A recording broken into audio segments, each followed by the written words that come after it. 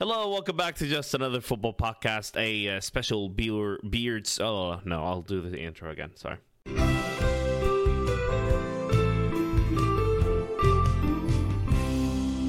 Hello, welcome back to Just Another Football Podcast, a special edition because I realized that your beard game is strong as well, and I'm leaving my beard a bit these days. Is that a conscious decision, Fergal?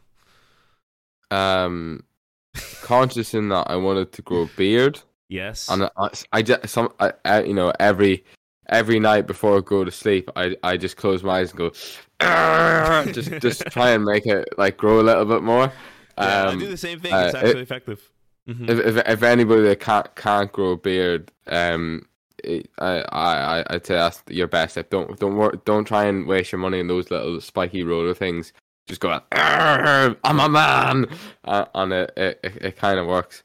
No, I've been I've just let it go. I haven't really got any good beard trimmers, so it kind of stays like this until I go to my barber's.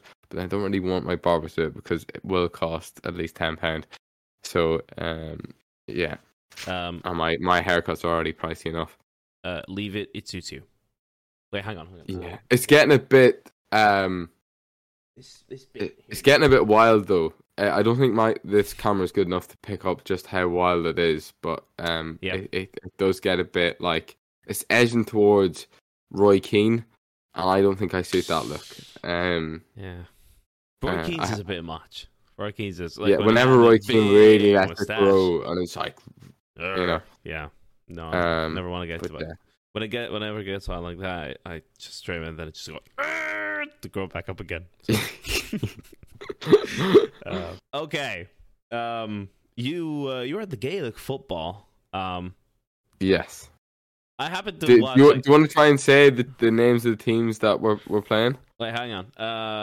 If I get the chat, I will. I actually think I can pull it off.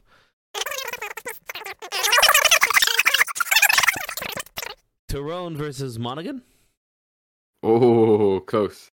Tyrone. Tyrone's correct. Although it's more you sort of roll it all into one. So instead of Tyrone, you can't. It's not necessarily wrong, but most people just go Tyrone, almost like a TI sound. Tyrone, yeah.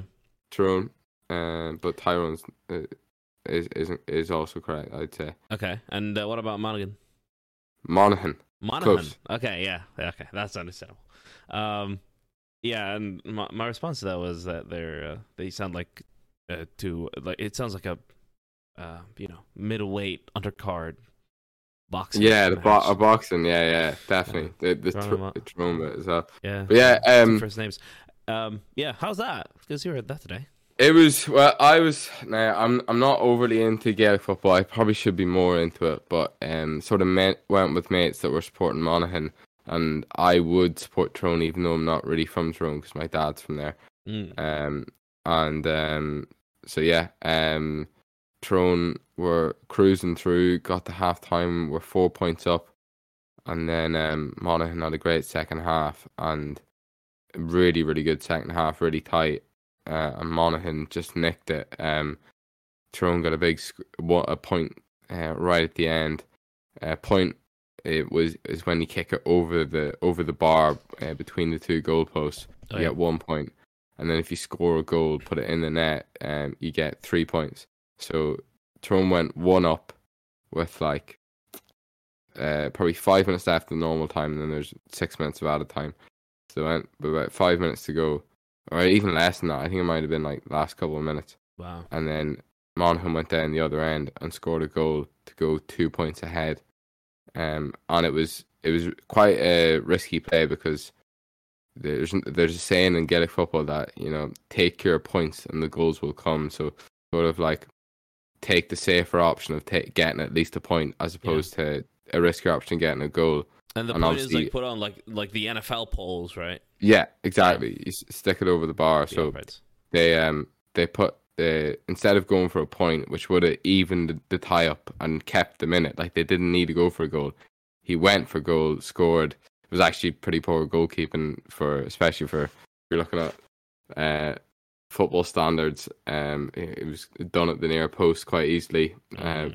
sort of didn't get into a good stance. But Gaelic football goalkeepers, it's more about distribution than it is about saving the goals, because they don't get too many shots in at them. But this one counted for a lot, and that pretty much got them over the line then. But really good game, and I'm not too into it, so I wasn't too disappointed. But yeah, good wee day out. Lovely weather as well for it. The weather here is sensational.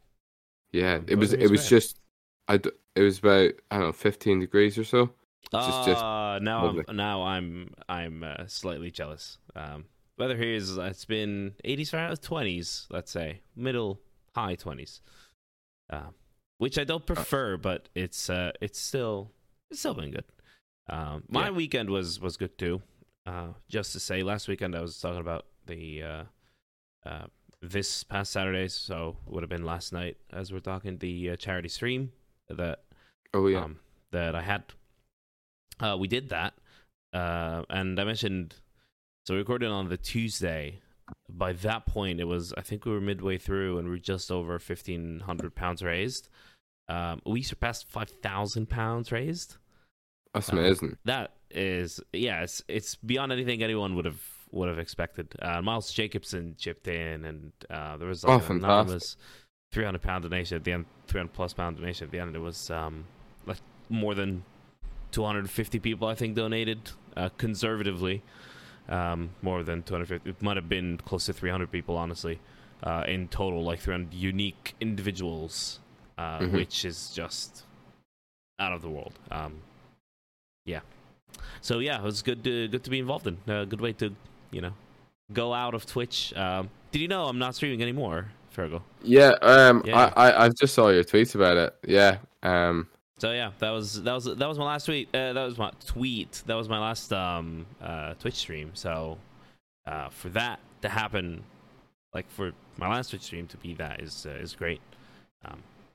Just wanted to acknowledge that at first, because it was a great time. It was honestly such a fun time. It made me slightly regret quitting, but no going back now. On we move.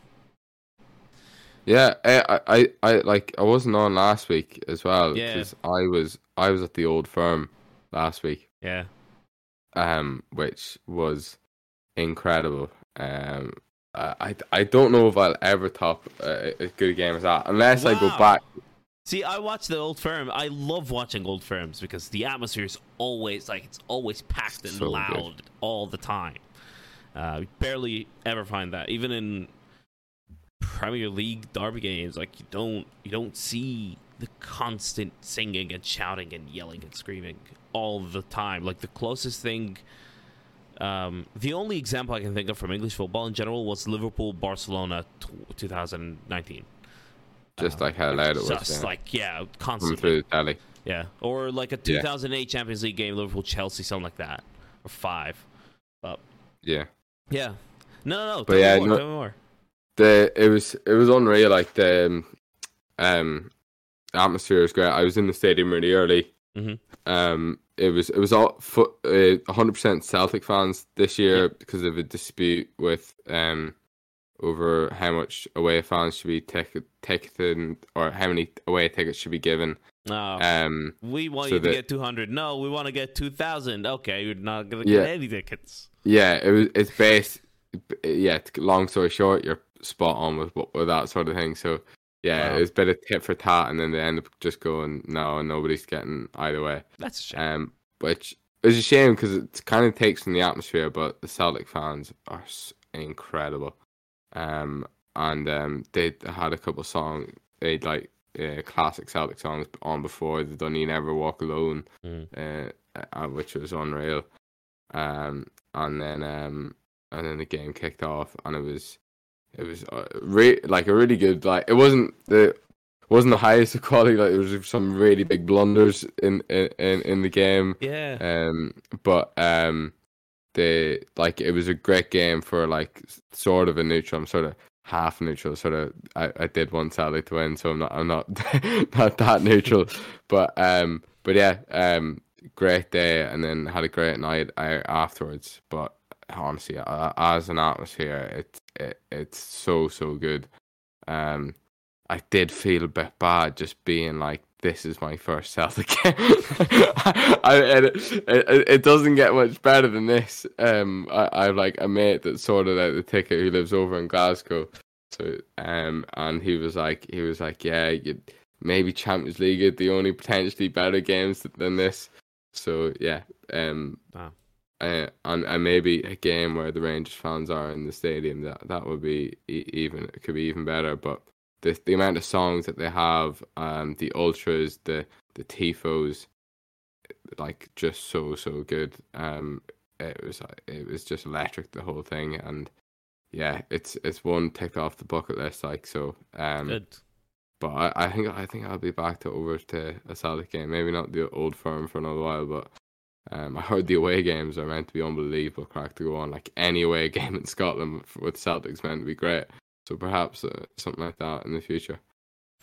I mean, the Old Firm happens like 20 times a season or something. Yeah, it's like four times, and then if in any of the cups as well. So yeah. Okay. Well, how do we move to the current football from this week?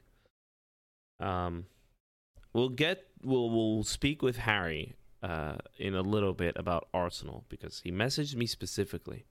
He messaged like the little group chat we have, and he was like, I want to go on rant about Arsenal and F off. That's all he wants to do. So I don't know whether or not to look forward to this. I'm pretty sure he will have taken his breath a bit. But Arsenal did, squander, let's say, a 2-0 lead.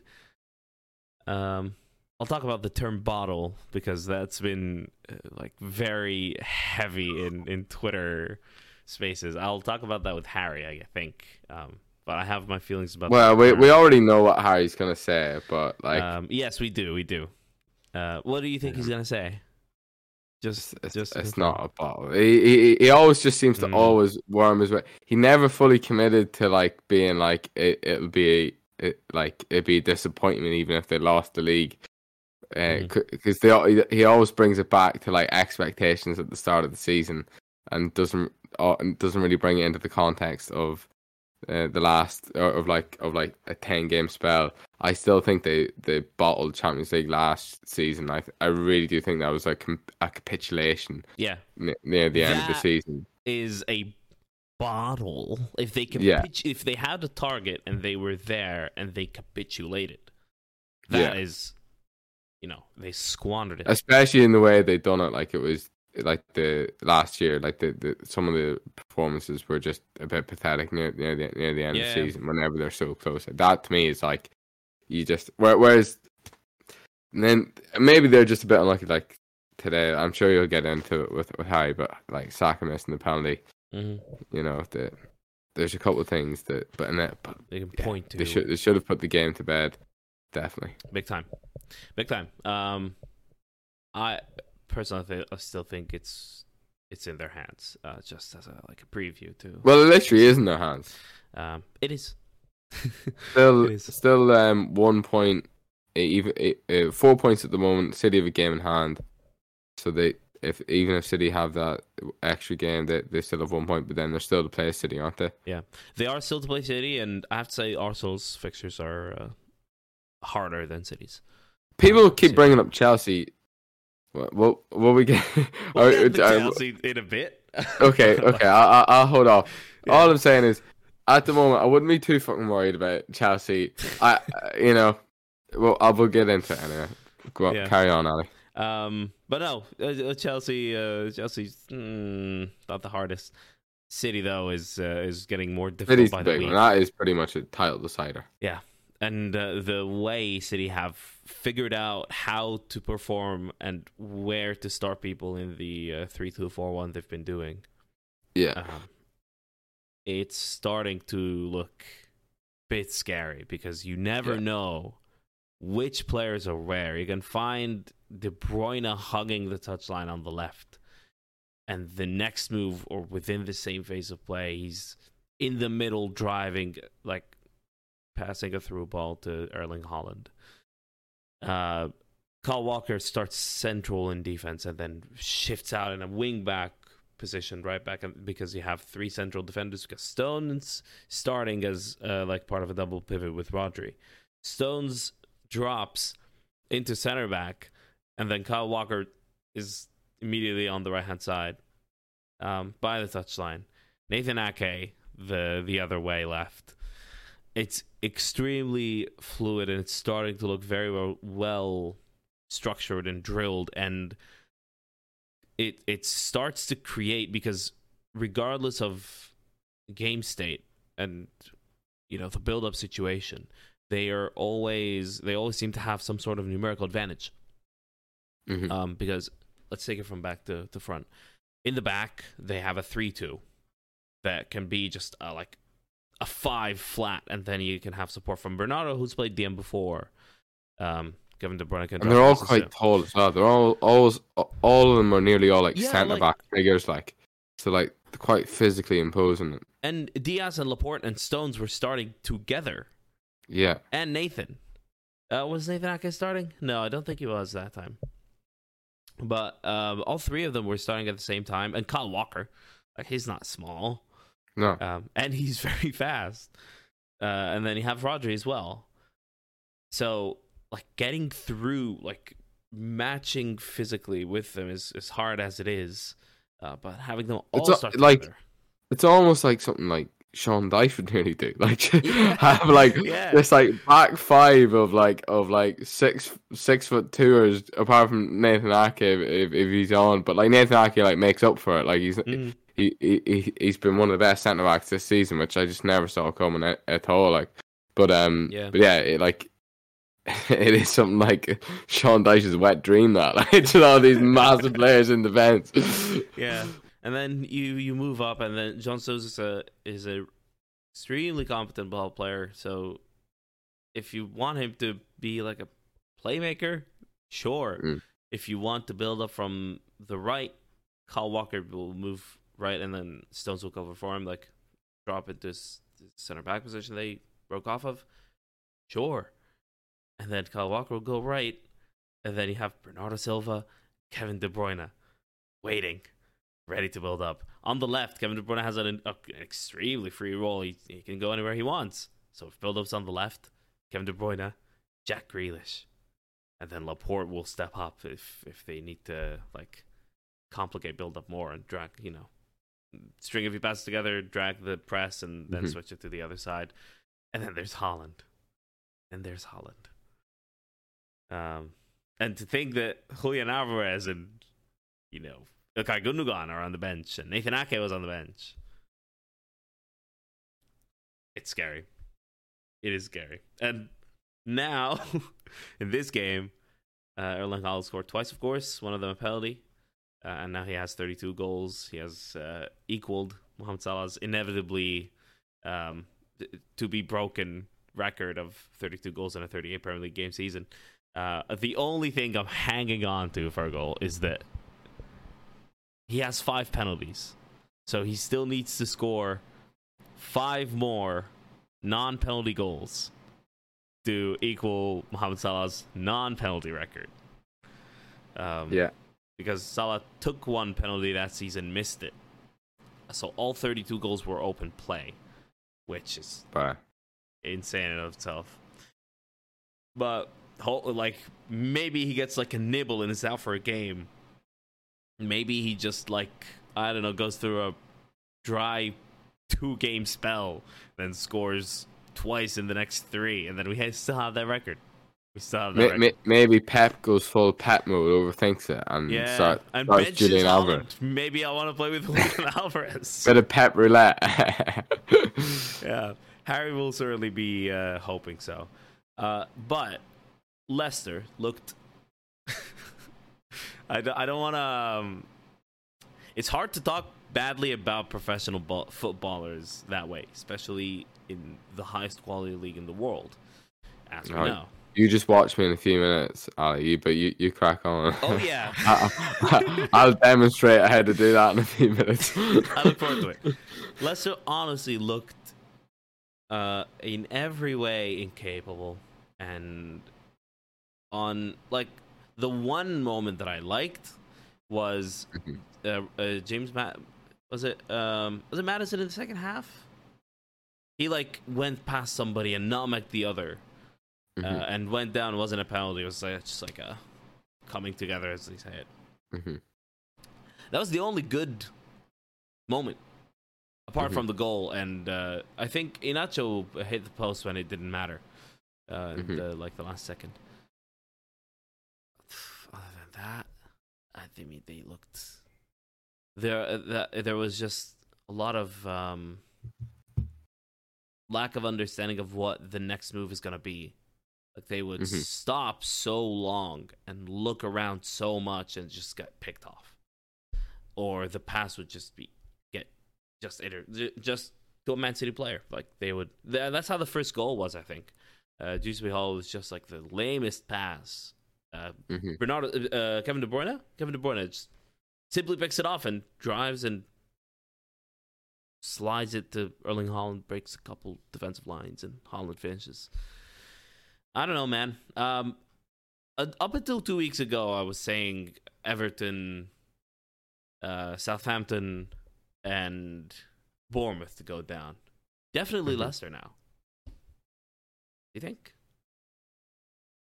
I haven't paid an awful lot of attention to that. I was going to say that half the table, but that low down the table. Honestly, good for you, because there's a lot of bad. Going on. Yeah, I'm just looking at the league table. I mean, their form is put like the bottom three teams all have the same form pretty much. They all have 4 losses and a draw. Chelsea only better by 3 losses and 2 draws, better by 1 point. But up next on the Just Another Football podcast. But yeah, it's mad. Like Nottingham Forest fired their director of football that they got in 6 months ago, which is crazy. Leicester City, now Brendan Rodgers moved on. Dean Smith is John back. Terry's an assistant manager, I think. Oh yeah, Quick Shakespeare. And Southampton. Quick Shakespeare is that? Quick Shakespeare is where? Quick Shakespeare took a job. Where was it? Yeah, I think is it Leicester City? It's not Leicester, is it? It looked like him. It looked very similar to him in the photo I saw. Quick Shakespeare, is he back at Leicester? He's back with Leicester. I didn't even give it realize. Shakespeare at the end of the season. Yeah, he's back. He's assistant manager of Leicester City. There was talk of Martin O'Neill getting the Leicester City job. Now, Martin O'Neill might make them a wee bit harder to beat, make them a wee bit more defensive, but they'd be mad to hire him. Like he's so off it now. Like I think his time has passed as a manager. So I don't know who's currently getting linked to it at the moment, but I would say they need a rocket up them. Because they are to him free because they know they're going to the championship. Huh? Are they linked to him because they know they'll go to the championship? Well, like they're still got game. It's still all to play for, Ali. Like you can't have that attitude. Like especially Leicester City. Like Leicester, like their fall from grace is incredible. Were they like 6th last season? And the season before won an FA Cup. What happened? Like they've got a tough run in as well. They've got Wolves next week. The next 3 games are their most winnable games for the rest of the season. Mm-hmm. Wolves next week at home, Leeds away, Everton at home. Oh, Leeds away is going to be big. And then they have Fulham away, really tough. Liverpool at home, we'll see. That might be one of the easier games. Yeah. Newcastle away. And then I suppose the last game of the season is winnable as well. West Ham at home. So there's points to be made, but they need to come out probably with at least 2 wins from the next 3 games against those teams around them to have a good crack at it, because they're 6 pointers, and they're already 2 off Everton, and 4 off Leeds. So they really can't afford to they can't afford to draw those 3, and they can't afford to lose against Everton or Leeds. They need to beat those 2 realistically, or at least one, at the very least one of them, and go and beaten against Wolves and either or the other 2 teams. But yeah, it's mad just how much they've fallen. But it just shows you now more than ever in the Premier League, if you stand still, you're moving backwards. You're not going to stay where you are. Like the need for investment constantly, the need for innovation, and like you constantly have to be on it. It'd be interesting to see how long it lasts for the likes of Brentford, and Brighton. Like, will it come to an end of a cycle like it has done for Leicester? Like with Brighton now, especially that Chelsea have bought loads of the backroom staff. Be interested to see like a couple transfer windows down the line. Are they still absolutely smashing it, or what the situation is? But yeah, we'll see. But Leicester's fall from grace is crazy, and like still got players like James Maddison, Jamie Vardy. James Maddison reeks of Newcastle, does he? Yeah, he's just gonna go to Newcastle. It's not. Tielemans gonna go to the Bundesliga. You think so? Who's he getting linked to? No, I don't know. Nobody. I don't know. I think Tielemans reeks of like just either he could easily land at Chelsea as like a like just like I wouldn't even be overly fussing, but I could just see like them being like, oh, like if Mason Mount and Gallagher go or something like that, and just be like, oh yeah, we'll scramble, we'll get Tielemans in. But let me pick you up on something. Sorry, what? Very short. You said something about Leicester and standing still, the need for investment and innovation. It like rang in my ears that I took a note of it down. Investment and innovation. Leicester. Chelsea. Investment. A lot of investment. But it's come too late. No. I don't think so. I think I said something about the Chelsea transfer. I said it multiple times that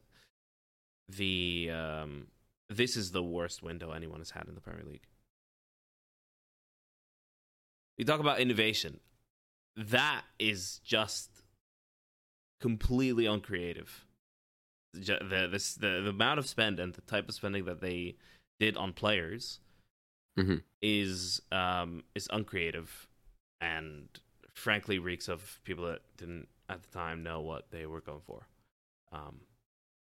and found a ultimate, like, it was a depleted squad. I remember that Christmas league up to January before all those signings came in. Carney Chukwuemeka would start. And yeah, you just had loads of injuries. Like the list was growing. And maybe, yes, you did need to recycle things. To invest. But it was done in the worst way you could have. And now it's happened again, Virgo. It's happened again. We've moved on then, have we? Moved on from what? From Leicester and stuff. I guess so. I just wanted to put that out there because, I think my point is being emphasized here in the strongest way. I still don't know.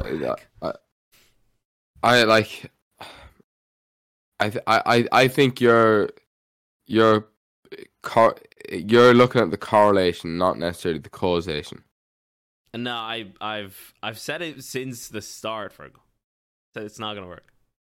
No, but I think you're correlating it with you're correlating the bad performances now, or like the bad, like just the whole situation now, and like the amount of money we spent in January is obscene.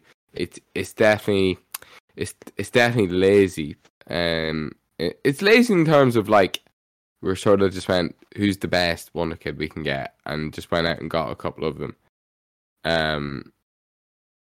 But I think we've overspent for players. I don't think we've gotten in bad players in January. You didn't get bad players, but you got a ton of players that don't know what to do together and haven't played the system that Graham Potter has done for. And you ended up, once the injuries were done, you ended up with a manager that managed one top flight English team in his career, unless Swansea was also top flight. No. So just Brighton. The need for Graham Potter to manage 31 either elite talents or really glittering wonder kids, or like the best young player in the World Cup, or very big egos. 31 of them. Like the squad is even too big to be involved in in a squad in a season. That's the other part of it. Is the chemistry straight away once all these signings were done. It was such an easy prediction to make, and I made the prediction. Like, they won't gel in time to at least get anything out of this season.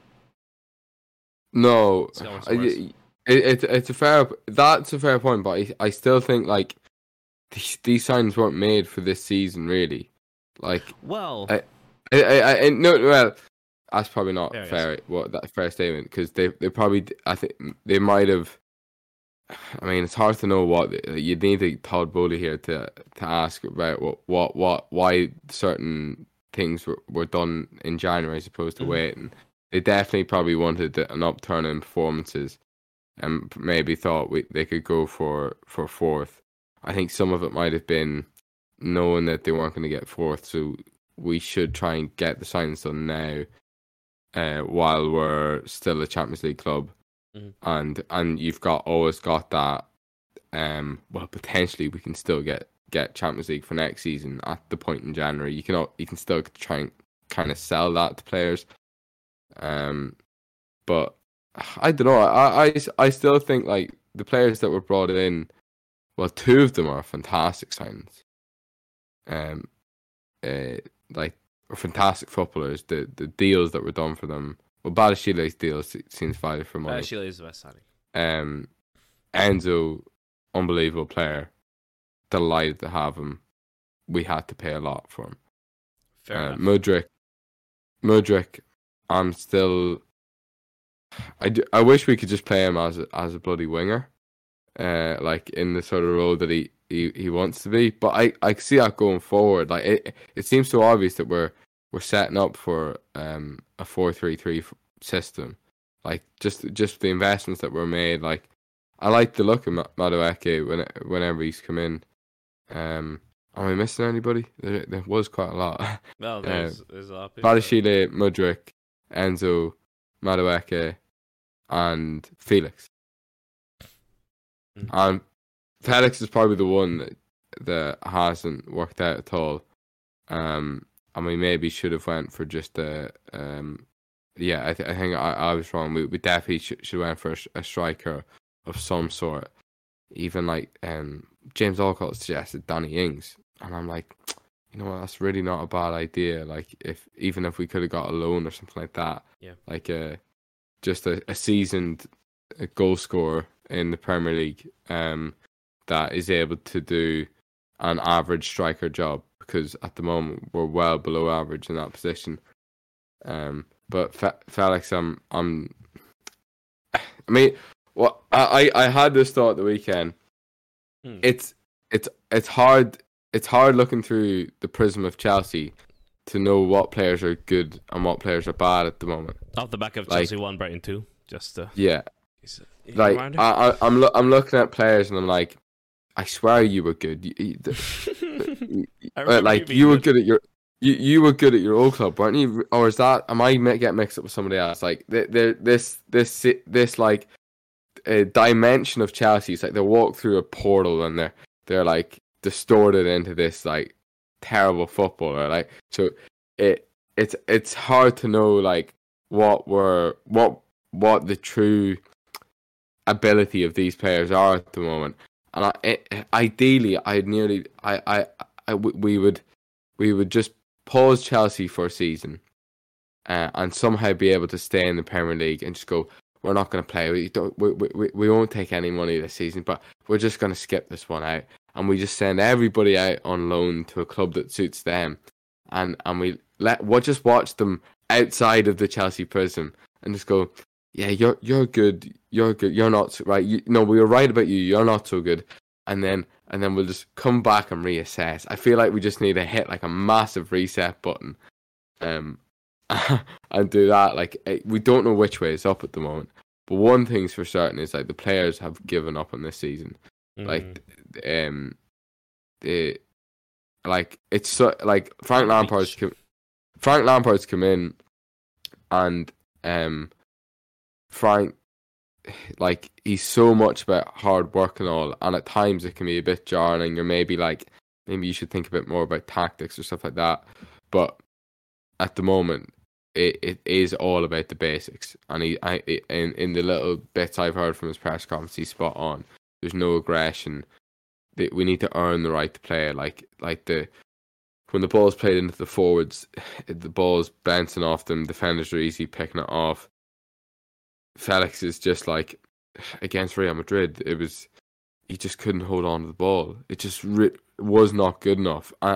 Felix showed exactly why he's not a striker. The one-on-one they had with the goalkeeper, and then Militao kind of recovered, and Shaw was easily saved. Thierry Henry was in the CBS studio. Mm-hmm. He made such a good point. Whenever he took the first touch, okay, good. Second touch, he took it wide. Well, he should have taken it inside across the defender, to put him behind his back. Then it's either a red card or it's a goal, or a really good chance even, because you still got Courtois to beat. But Felix is hold up play like. But I don't even believe that it's a lack of strength. I think it's a lack of like just willpower at the moment. Nobody's they're just not up for it. There's nothing to play for. They haven't got the fight in them at the moment to really want it. I don't want to say they're not trying, because I really don't feel like that's ever the case. But I think it's a lack of just motivation at the moment. And this is how it's showing. Yeah. And the effort levels aren't where they should be. Yeah. And it's natural, I suppose, because they're 11th. Yeah. They're 39 points. Any position close to Europe is 10 points away, which is Brighton, who have 2 games in hand on them. So and we don't want it. Like the club might want it, and if we don't trim this squad down, it would be good to have just pointless games to give minutes to people. Mm-hmm. So even if we end up in the Conference League, but if we have this size of squad, then we actually do need the extra games. Yeah. And you're I always like the Europa League. I always like, especially the group stages, if you're unsure about a youngster or whatever, if we could give minutes to if Mudryk still is a bit iffy going into the next season, a group stage in Europa League would be unbelievable for him. I think that would give him the confidence needed to then go into the Premier League or whatever, and really do well. I've seen it with a good couple of players, like Hudson-Odoi. Sort of whenever he was playing well, it kind of started in Europa League and stuff like that. So, and Harry Kane famously was that was where he got his start. But yeah, just a lack of aggression, not winning any tackles, really. Not winning the second balls, just like not a lack of effort. We need to go back to the basics. But there's not much to play for. Like the Real Madrid game, especially after that Brighton result, it feels like a mile off. So like now I'm thinking, I think you just like focus on like Frank. Well, it's hard to know what Frank's motivation now is. I feel like he's just gonna be like he can't really do anything to.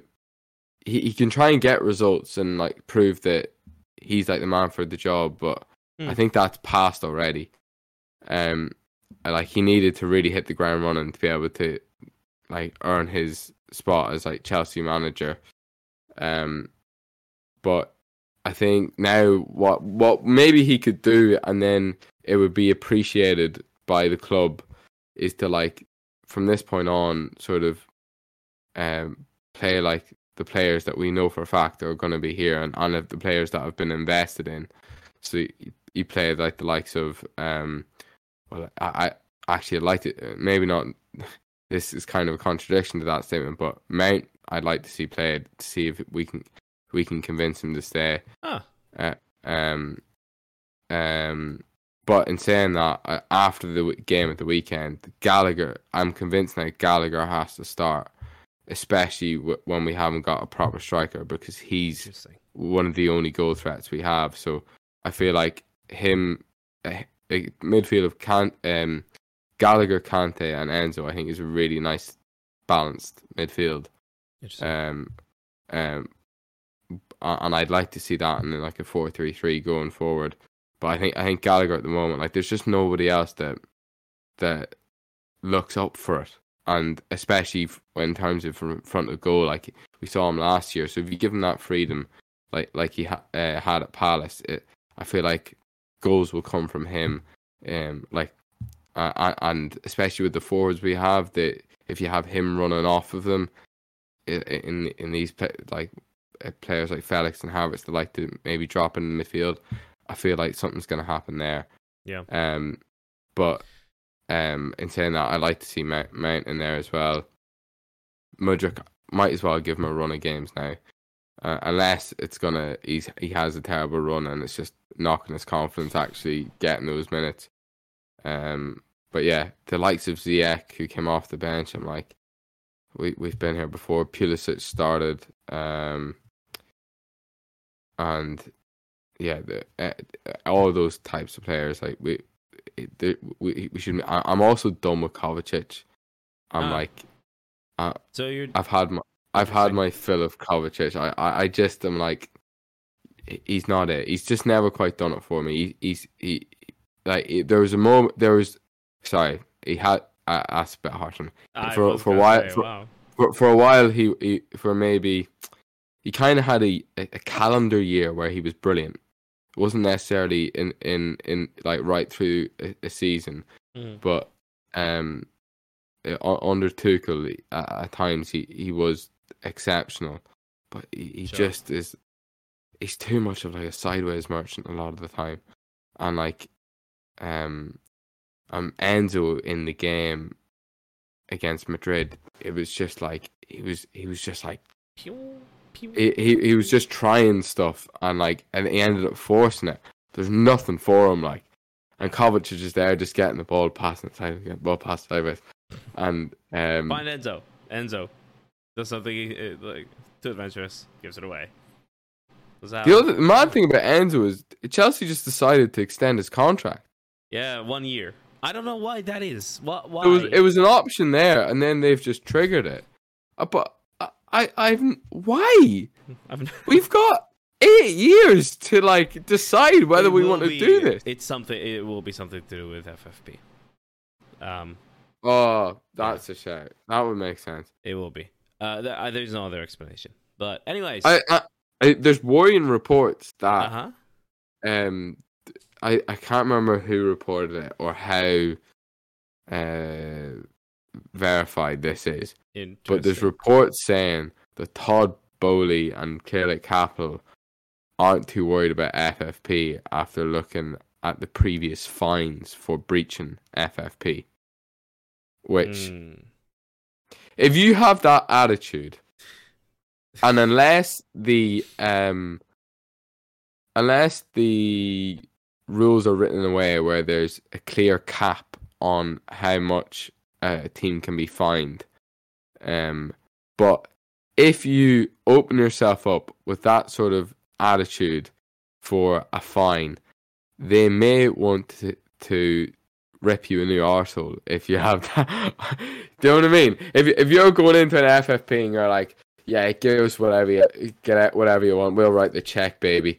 Like, you know, they might just go, right, we'll just add another 0 and one more 0 and what, you know, they might just do you over if it's like, especially like whenever the Premier League is just the other clubs, like they are competing against you, and we've sort of heard rumors about Daniel Levy having a big impact on the charges brought against Man City. Yeah. Like, well, we don't know how true it is, but he you can tell he would be pretty miffed about it. So if like Chelsea are given the aura whenever they meet the other owners of like, we don't really care about FFP and we'll just pay our way out of it.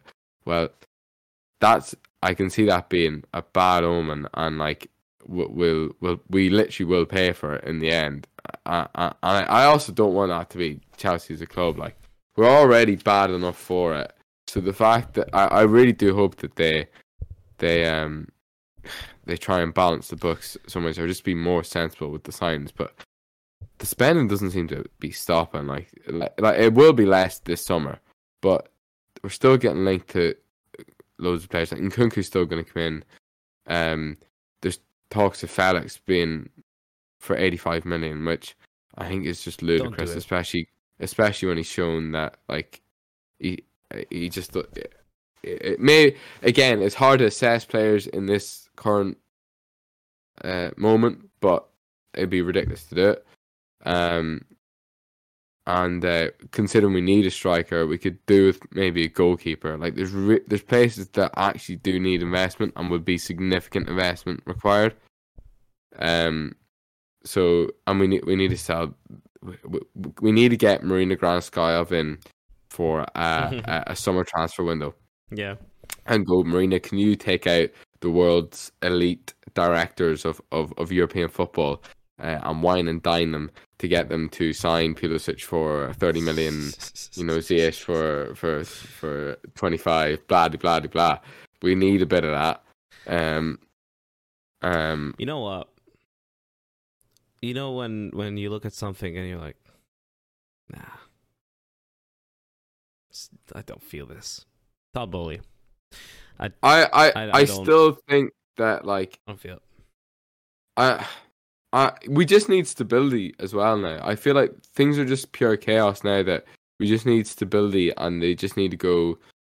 They just need to, like. Well, the concerning point is that he already, like, the more chaotic part should have passed long ago, months ago, at the start of the season. Yeah. When he took over.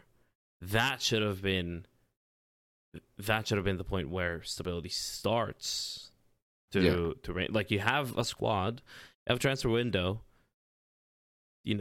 just operate as usual. Yeah. And the window, I believe the window is what caused all this. It became unusual, and it became too hectic, and it became too many moving parts, and too much for Graham Potter, who didn't choose the players to deal with. It did feel like it was a bit, like the whole thing is just a bit rushed, or like just late in reacting, or like they've made a bad decision and then they don't want to undo it, sort of thing. So, but now I think it's about stability. So having a stable squad to start off with, so we need to clear out. Then Todd Bowley, I'm hoping now that he's hired the two director of footballs, he takes a step back, which was always kind of what was being talked about it was going to do, but hopefully he really does take a step back more now, and whatever these guys decide on, let's just stick with that plan and see it through for at least 18 months. I feel like it will take 18 months of just like stability to like see whatever it is to come to fruition, because it is that much of a mess that it will take that amount of time. It could easily take 2 or 3 transfer windows to get a stable squad, like and to get the unneeded players off the books and to get everybody that wants to be there, the only players there, and all the rest of it. But yeah, it's a lot. It's a big project. Yeah, massive. All right, we will now go to Harry because we have a team 35 points ahead of Chelsea to talk about. We're also top of the table, still, but it's starting to get to panic mode. Harry's here. Rant starts now. Honestly, though, how are you? How are you feeling about this? What's this? So, today's result, just in general, the whole situation, given that you've had a few hours now, good amount of time to reflect and breathe.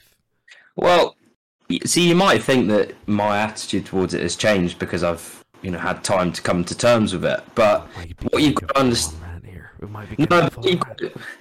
it's less that, and it's more that such was the way the game drifted that my anger peaked kind of around, when they equalised after 55 minutes, whenever it was. Yep. And then we just did absolutely nothing for the next 40 minutes. And so I'd cooled down by full time. Like, I was spent emotionally. Just nothing happened to kind of change the way I felt. So, yeah, like I feel the same way I did as when the whistle blew to end the game, obviously. And that is... Well, not very happy, as I'm sure you can imagine. Yes, I can see it.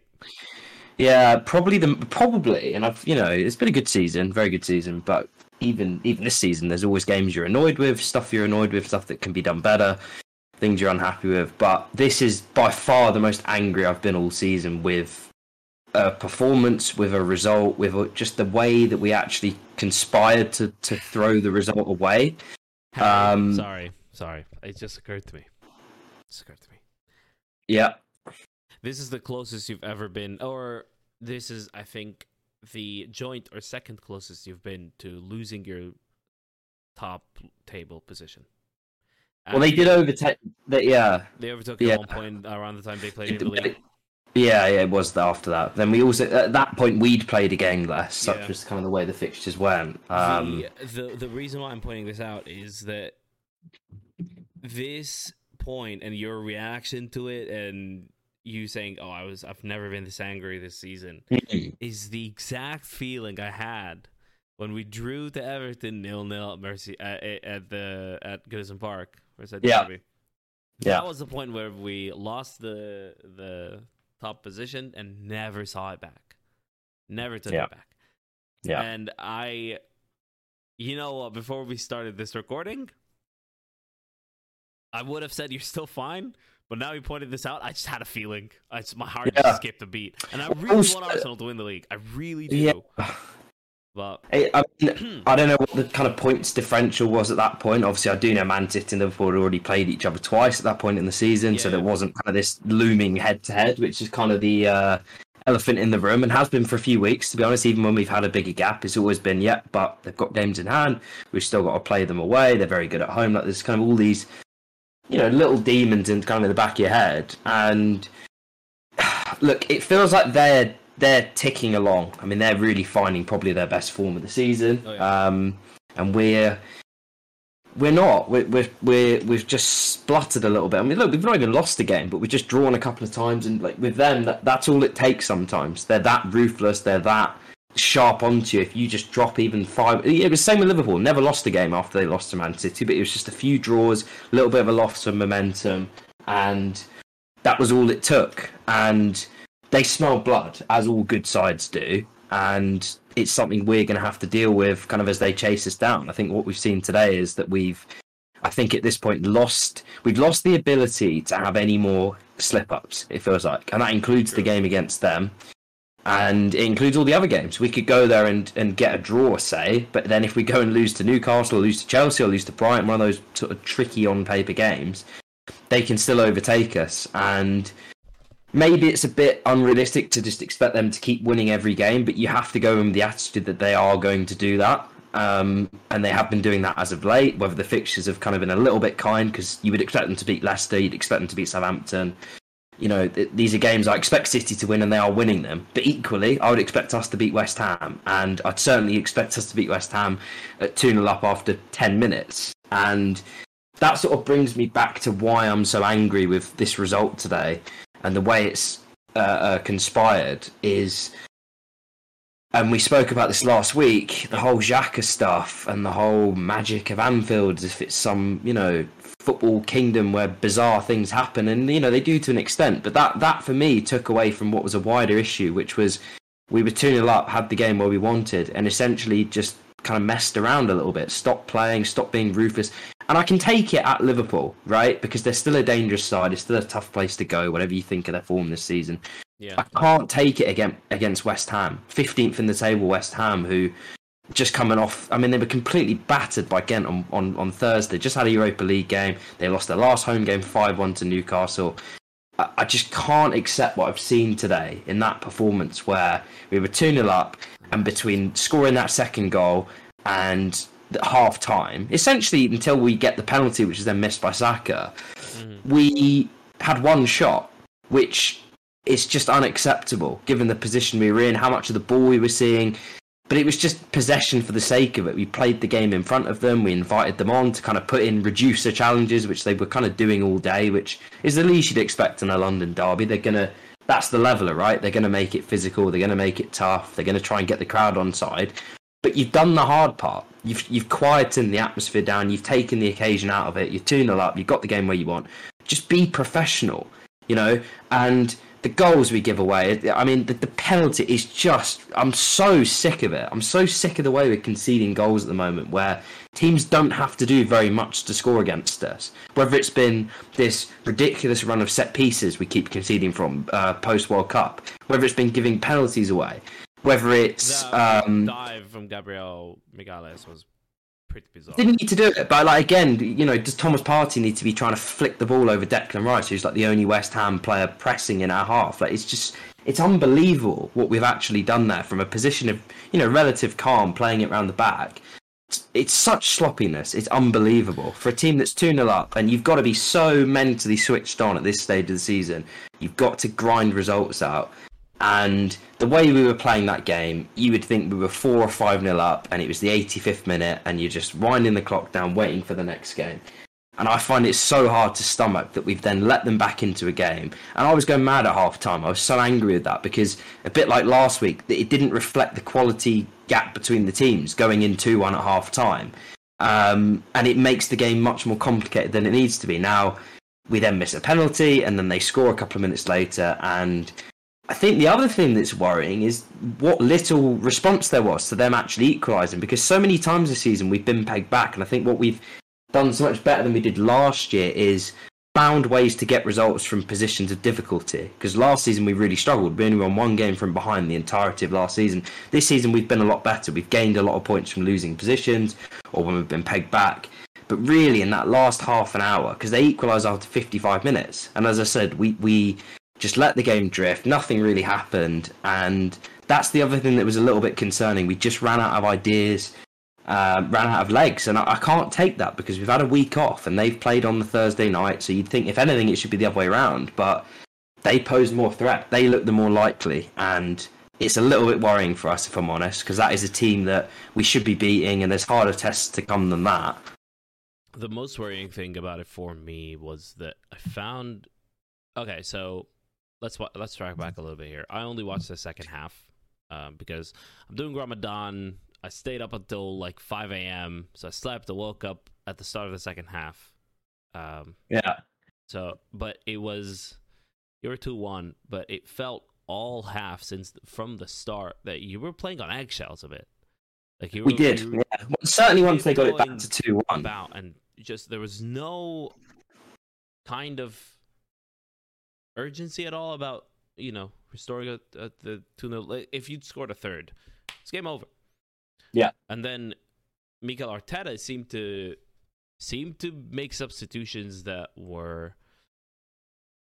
I didn't like his subs today. Way overthought. Like, how do you bring out Gabriel Jesus when you need a goal? Like, yeah, I don't get that. Work? And he was the best forward as well. He actually took the two forwards that were sort of like Saka had a very poor game, not just the penalty. He just didn't play well in general, and yet he stays on, which is fine. But then Martinelli comes off. Don't agree with that. Jesus comes off. Don't agree with that. And he throws. I mean, I understood bringing Trossard and Jorginho on because it felt like we needed to just get a bit more control of the game. The way it was going, it was becoming a little bit end to end, and with the personnel that we had missing, I think particularly Saliba and Zinchenko, I think what we didn't want to happen was it to become kind of an end to end because we didn't have the players in the backline to deal with it physically in Rob Holding and technically in someone like Tierney and Holding, where it just felt like they would put it forward. It's pinball. For that exact reason, for the physicality. Exactly. I don't love him as a player. I think it's well documented what I think of Jorginho as a player, right? I've made my thoughts very clear on the guy.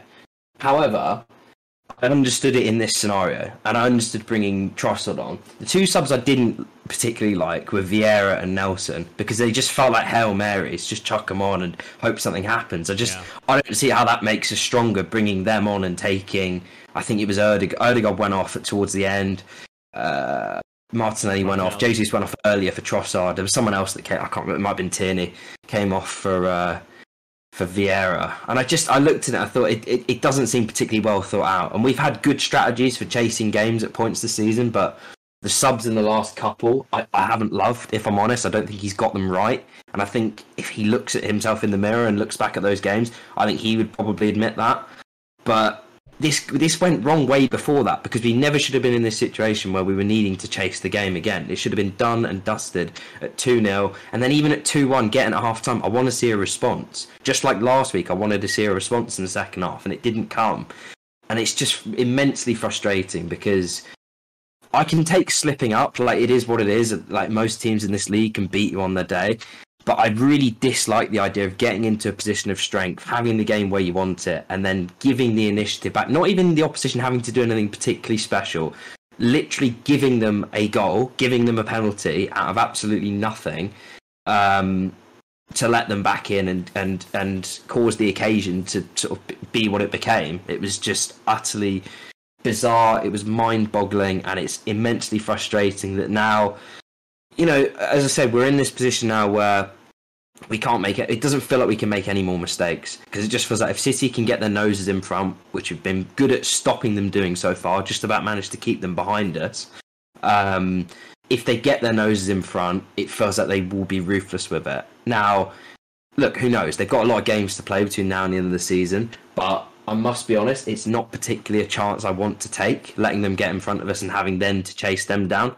You've been there as a Liverpool fan. They're very tough to reel in. Even if they do drop the odd point, it's bloody difficult to be more consistent than them. So it's going to be tough, mate, because our fixtures are definitely harder than theirs as well, and they have been. It's kind of the leveler has been having that buffer and maybe having less games to play than they do. But that's out the window now, because it's all in their hands, and we're going to have to go up there and put in a much better performance than we have been. We don't seem to be able to keep clean sheets at the moment, and that isn't the foundation for results in the run, and having to score 2, 3, 4 goals every single game to win. It just doesn't feel sustainable.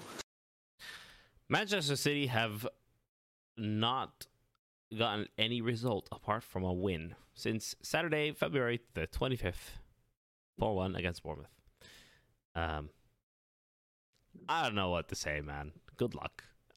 Yeah, it's tough. Look, they're very tough, and it's mentally draining to kind of watch them every week and hope they're going to drop points, because it's sort of, it feels like as soon as they score, they've won the game, and with us at the moment, it doesn't. It feels like you can peg us back, and it's just immensely frustrating. And they're not perfect. Like, they were a bit dodgy second half against Leicester, but the difference was they'd killed the game off. They had a 3-goal lead, not a 2-goal lead. And it's the old cliche, isn't it? Most dangerous scoreline in football. But the football I've watched us play at 2-0 up in the last couple of games, it reaffirms that belief, because we've sort of bought into the fact that we're in a better position in the game than what we actually are. It only takes one goal for it to quickly shift, particularly away from home, and we've fallen foul, I think, to our own complacency is the only word I can use for it. The way we've approached the 2 games at 2-0 up and let them drift and been a bit, a bit slack, to be honest with you. I don't like it, mate. I don't like what I've seen. Also, I don't think protecting a 2-0 lead is particularly difficult, but especially it certainly isn't as difficult as we've made it look. As I say, I can take it happening at Anfield, like whatever. I think Liverpool are a good side. I know you don't, but they can do that to most teams. I can't take it against West Ham. And there's no disrespect to West Ham. They played very well today, and they'll probably stay up now. So I don't mean this in any way to sound like sour grapes, but I'm so frustrated with what we've done there. I'm so frustrated because we were in such a good position. I was looking at the goal differential and thinking we're on 45 now at 2-0 up, Man City at 50. Like, the West Ham fans were almost booing the team after 10 minutes, and I'm looking at it and thinking, there's a 5 or 6-0 for us here. Like the Newcastle one there, where they beat them 5-1. I just sort of thought, well, the way they're defending here, we could really be ruthless, and surely we're not going to make the same mistake as last week. And it's almost like the players bought into the Xhaka thing and the Anfield thing, and not enough was made of the idea that actually, guys, you were complacent at 2-0 up, and we've done it again, and we've been punished for it again. Harry, sound exactly like me 4 years ago. And again, all I have to say is good luck. Thank you, mate. Texas. Cheers.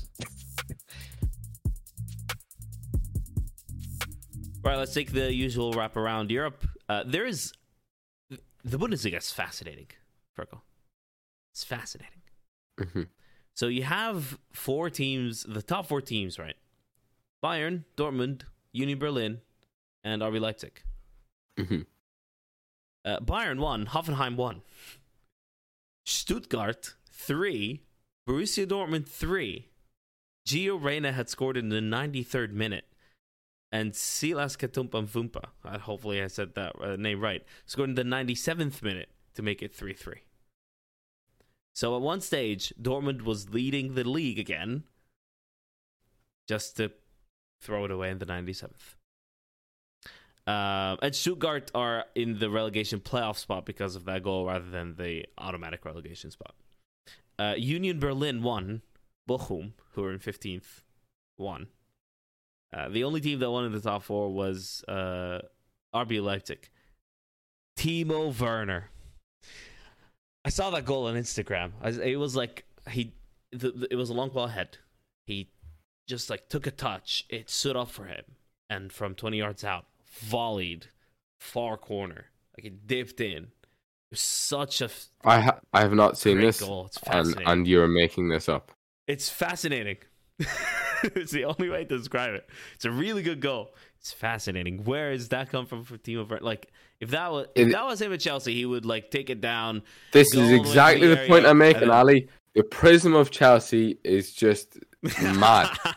The prism of It's Chelsea. exactly the point I'm making. Anyway, Tammy Abraham, former prisoner of Chelsea, scored. Let's get into our tabs on Tammy. He scored. It was a great header, actually, against Udinese. They won 3-0. They sit in third. Roma are third in the table. There was a time when they were like 6th or 7th or 5th or like hovering around that. But you know why they're third? It's because Milan and Inter are like really bad. Inter lost at home to Monza. Milan drew away to Bologna. And Napoli drew at home to Hellas Verona, but we've maintained they've already practically won the league. So less of a concern about that. It's just like Sarah's the Bundesliga of old is like, yeah. Whatever anyone else does is almost irrelevant in that top 4 space. But Roma winning is huge because they had a rotated squad. They have a few injuries. Tammy didn't start. I think Tammy came on as a substitute. But Paulo Dybala is injured. They have loads of other injuries. So yeah. Master Mourinho. It'd be great to see it. Well, like, there's not sure if Mourinho will stay on or not. It's not the case with Roma. I don't know. there's rumors that he wouldn't stay on, but surely if they got Champions League, that honestly, he would. I'd like him I'd like to see him stay on. I think it really suits him, doesn't it? Does. This type of club, like, it's still a big club, but not like one of the serial winners. Yeah. So you have that underdog tag, and like there's so much like Roma just is a great wee club. Like, yeah, I say we is like is a bit patronising. Like, yeah, it's not. I know what you mean. I know what you mean. In Ireland, we say we chuck it into everything, or in Northern Ireland, we chuck it into everything. Yeah, I figured as much. I've known you for 3 years. I know, but it's just in case. It's more for the listeners, Ali. You know, there's some people listening amazingly to this. This is in case that. Yeah, sorry, listeners. Okay, the one last thing I wanted to mention about like kind of Serie A is Lazio. Lazio is second place, pretty much locked in for the Champions League. But the footballing matters aside, I don't know if you heard about Ciro Immobile, Fergal. I'm sure the viewers have seen it by now all over the news. But this morning, Ciro Immobile got involved in an accident in his car with a tram, and is actually currently hospitalized. He sustained like rib fractures and I read trauma to his spine. Which, it seems, well, it's bad enough to get him hospitalized. And the news article sadly had images of the car in the accident. It was totaled. It's pretty difficult to see. So yeah, just wishing. I see he scored in the last game for them as well. He did. Yeah, just hoping everything is okay with him. The report that I read is also like he's in an okay condition. He's being monitored and everything. So maybe it's just like a season-ending injury. He'll be back in the summer, hopefully. Or maybe even better, it's just like a break thing in his spine that'll recover. I don't know. Just it's not as little damage as possible, please. So. Yeah, just would be remiss of us not to have mentioned that. Just wishing Ciro Immobile all the best. Ready for the short king of the week? Because I think the pick is obvious. I had two candidates, but one of them has to take it. Go on. Can you guess? Okay. The first and less likely to take it is Brahim Diaz. Bit of a Champions League review here. I watched the Napoli-Milan game, or Milan-Napoli. Brahim Diaz created the goal, even though he didn't get the goal or the assist.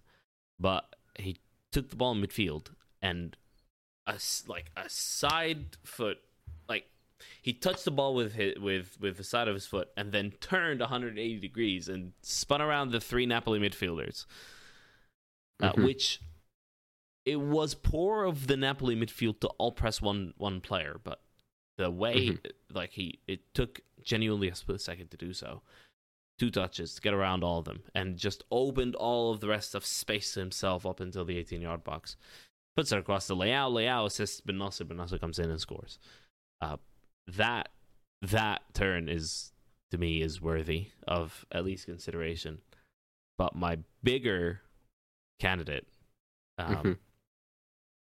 equally a short king at 5'8", Giulio Enciso. Have you ever heard of him? Yeah, I was thinking of him before. I forgot in my rant against Chelsea. I forgot to just talk about how good Brighton were. They're really just like such a good team and like so well put together. And they lose.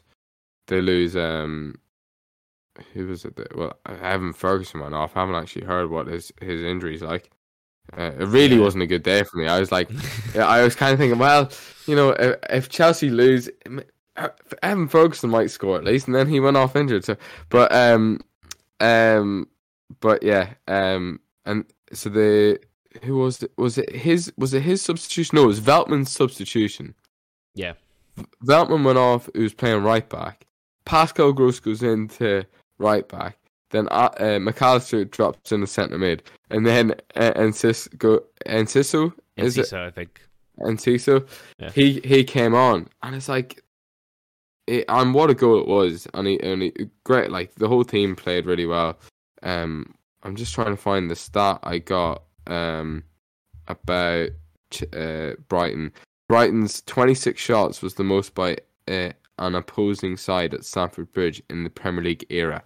Yep. So, and that was their very first win at Stamford Bridge as well. But yeah, they're pretty incredible, and his goal was the winner was incredible. My short king suggestion, I do agree with that one. The other one is Eze. Iberia Eze is a shout. Iberia Eze, there's a clip of him taking the piss in the corner against Southampton. Did he juggle it around and then go around the other way? He's different. He's different. He's I'd prefer not to go for him because it does highlight Bazunu's howler. But the second goal was incredible as well. But yeah, I think Eze probably edges it a bit. 2 goals, start of the game, and then just like a little sprinkling of street won't forget. The streets definitely will not forget Iberia Eze. He is. I don't think you can give him that stamp of approval just yet. I think he'll end up that way. It's going in the right direction. It was like a wee sprinkling of it. Like, you know, Tarat would have been proud of some of the skills, some of the It's heading that way. I don't know if Eze has been a shout for a lot of the Short King Awards over the weeks and months of this season. Julian Enciso is a first-time candidate. Did we never give it to Eze? I feel like we have at some point. Maybe we have. Surely. We should have really written this down. Yeah, we really should. But Julian Enciso, I think there's an element of mystery to him. Like, it's yet another. I think he's Paraguayan. Just another South American talent spawned by Brighton that it never crossed our minds before the last 2 months. Let's say. And they've got another one as well. Don't they have like an Argentine? Does it begin with B, his name? They got another Argentine in the summer. He had an assist the other day. I don't remember his last name, but I know who you're talking about. It's just non-stop. Yeah, it's incredible. When's it gonna end, Ali? I don't know. when they get to the Champions League is when it's gonna end. Because I think they're gonna do it. I think they'll get at least 5th. Yeah, well, I'm just looking at the table. Aston Villa as well. A great performance against Newcastle. Oh, definitely. 5-win run, first time. In a long time. Yeah, that is pretty incredible. Yeah, let's go Enciso. Let's go Enciso. I mean, we've already previously given it to his Paraguayan comrade in Almiron. Isn't Almiron Paraguayan? He is. So yeah, that happened. So that works quite nicely. Cool. Julio Enciso. Fantastic goal, fantastic performance, even as a sub. Sorry, Ali. I mean, there's been I've noticed because I'm like an Ireland fan and the algorithm is tailored to my Ireland needs. I have seen a lot of Twitter threads about like a golden generation of Ireland football, and there's a few people doing like videos on this golden gen. Is there a golden generation of Paraguayan footballers coming through? Perhaps. Maybe that's something to keep an eye out on. I might try and notice a few more Paraguayan names. But yeah, maybe if more of them come to Brighton, then potentially South American football is in great hands. All right, that'll be all. Thank you, Fergal. Appreciate it. Lovely little Chelsea special there. I thought. I think. Yeah, we do need to tailor it back now. I think the nail is the nail will be in the coffin this week. The other round, the Champions League games, isn't it? Yes. Yeah. So like the nail in the coffin be about Chelsea. We'll try and to stop talking about them because I do feel bad. I'm sick of talking about them because it's been the same story for so long. Nothing's really changed. So we'll try and move on from Chelsea in the coming weeks. Yeah, I think it's also time. Yeah, focusing on the top 4 race, the title race, and the relegation battle is all hotting up coming into the crunch time. So, but we'll try to focus on those going forward. A topic for future week is why is it called a title race and a relegation battle rather than a relegation race and a title battle? But I feel like that's more football cliches. Podcast. I feel like that's more their territory. Yeah. They probably have talked about that already. I'd imagine. I don't listen to football cliches, and I always tell myself I need to listen to it. Yeah, no, it is great. They're 240 episodes in, and yeah. Oh yes. They somehow keep finding niche little things to cover. It's incredible. Like for such a niche idea of a podcast, it's incredible just how much they get out of it, and like it's such a good podcast. Listen, really, really good. I'll surely give it a listen this week. I've been telling myself for months. You have no idea. I follow them on Twitter. Like, you know what? Actually, I'm not going to give them any more promotion. They're a good podcast. Subscribe to us. Follow us. Yeah, subscribe to us. All this sort of stuff. We have a Twitter too. Okay, bye.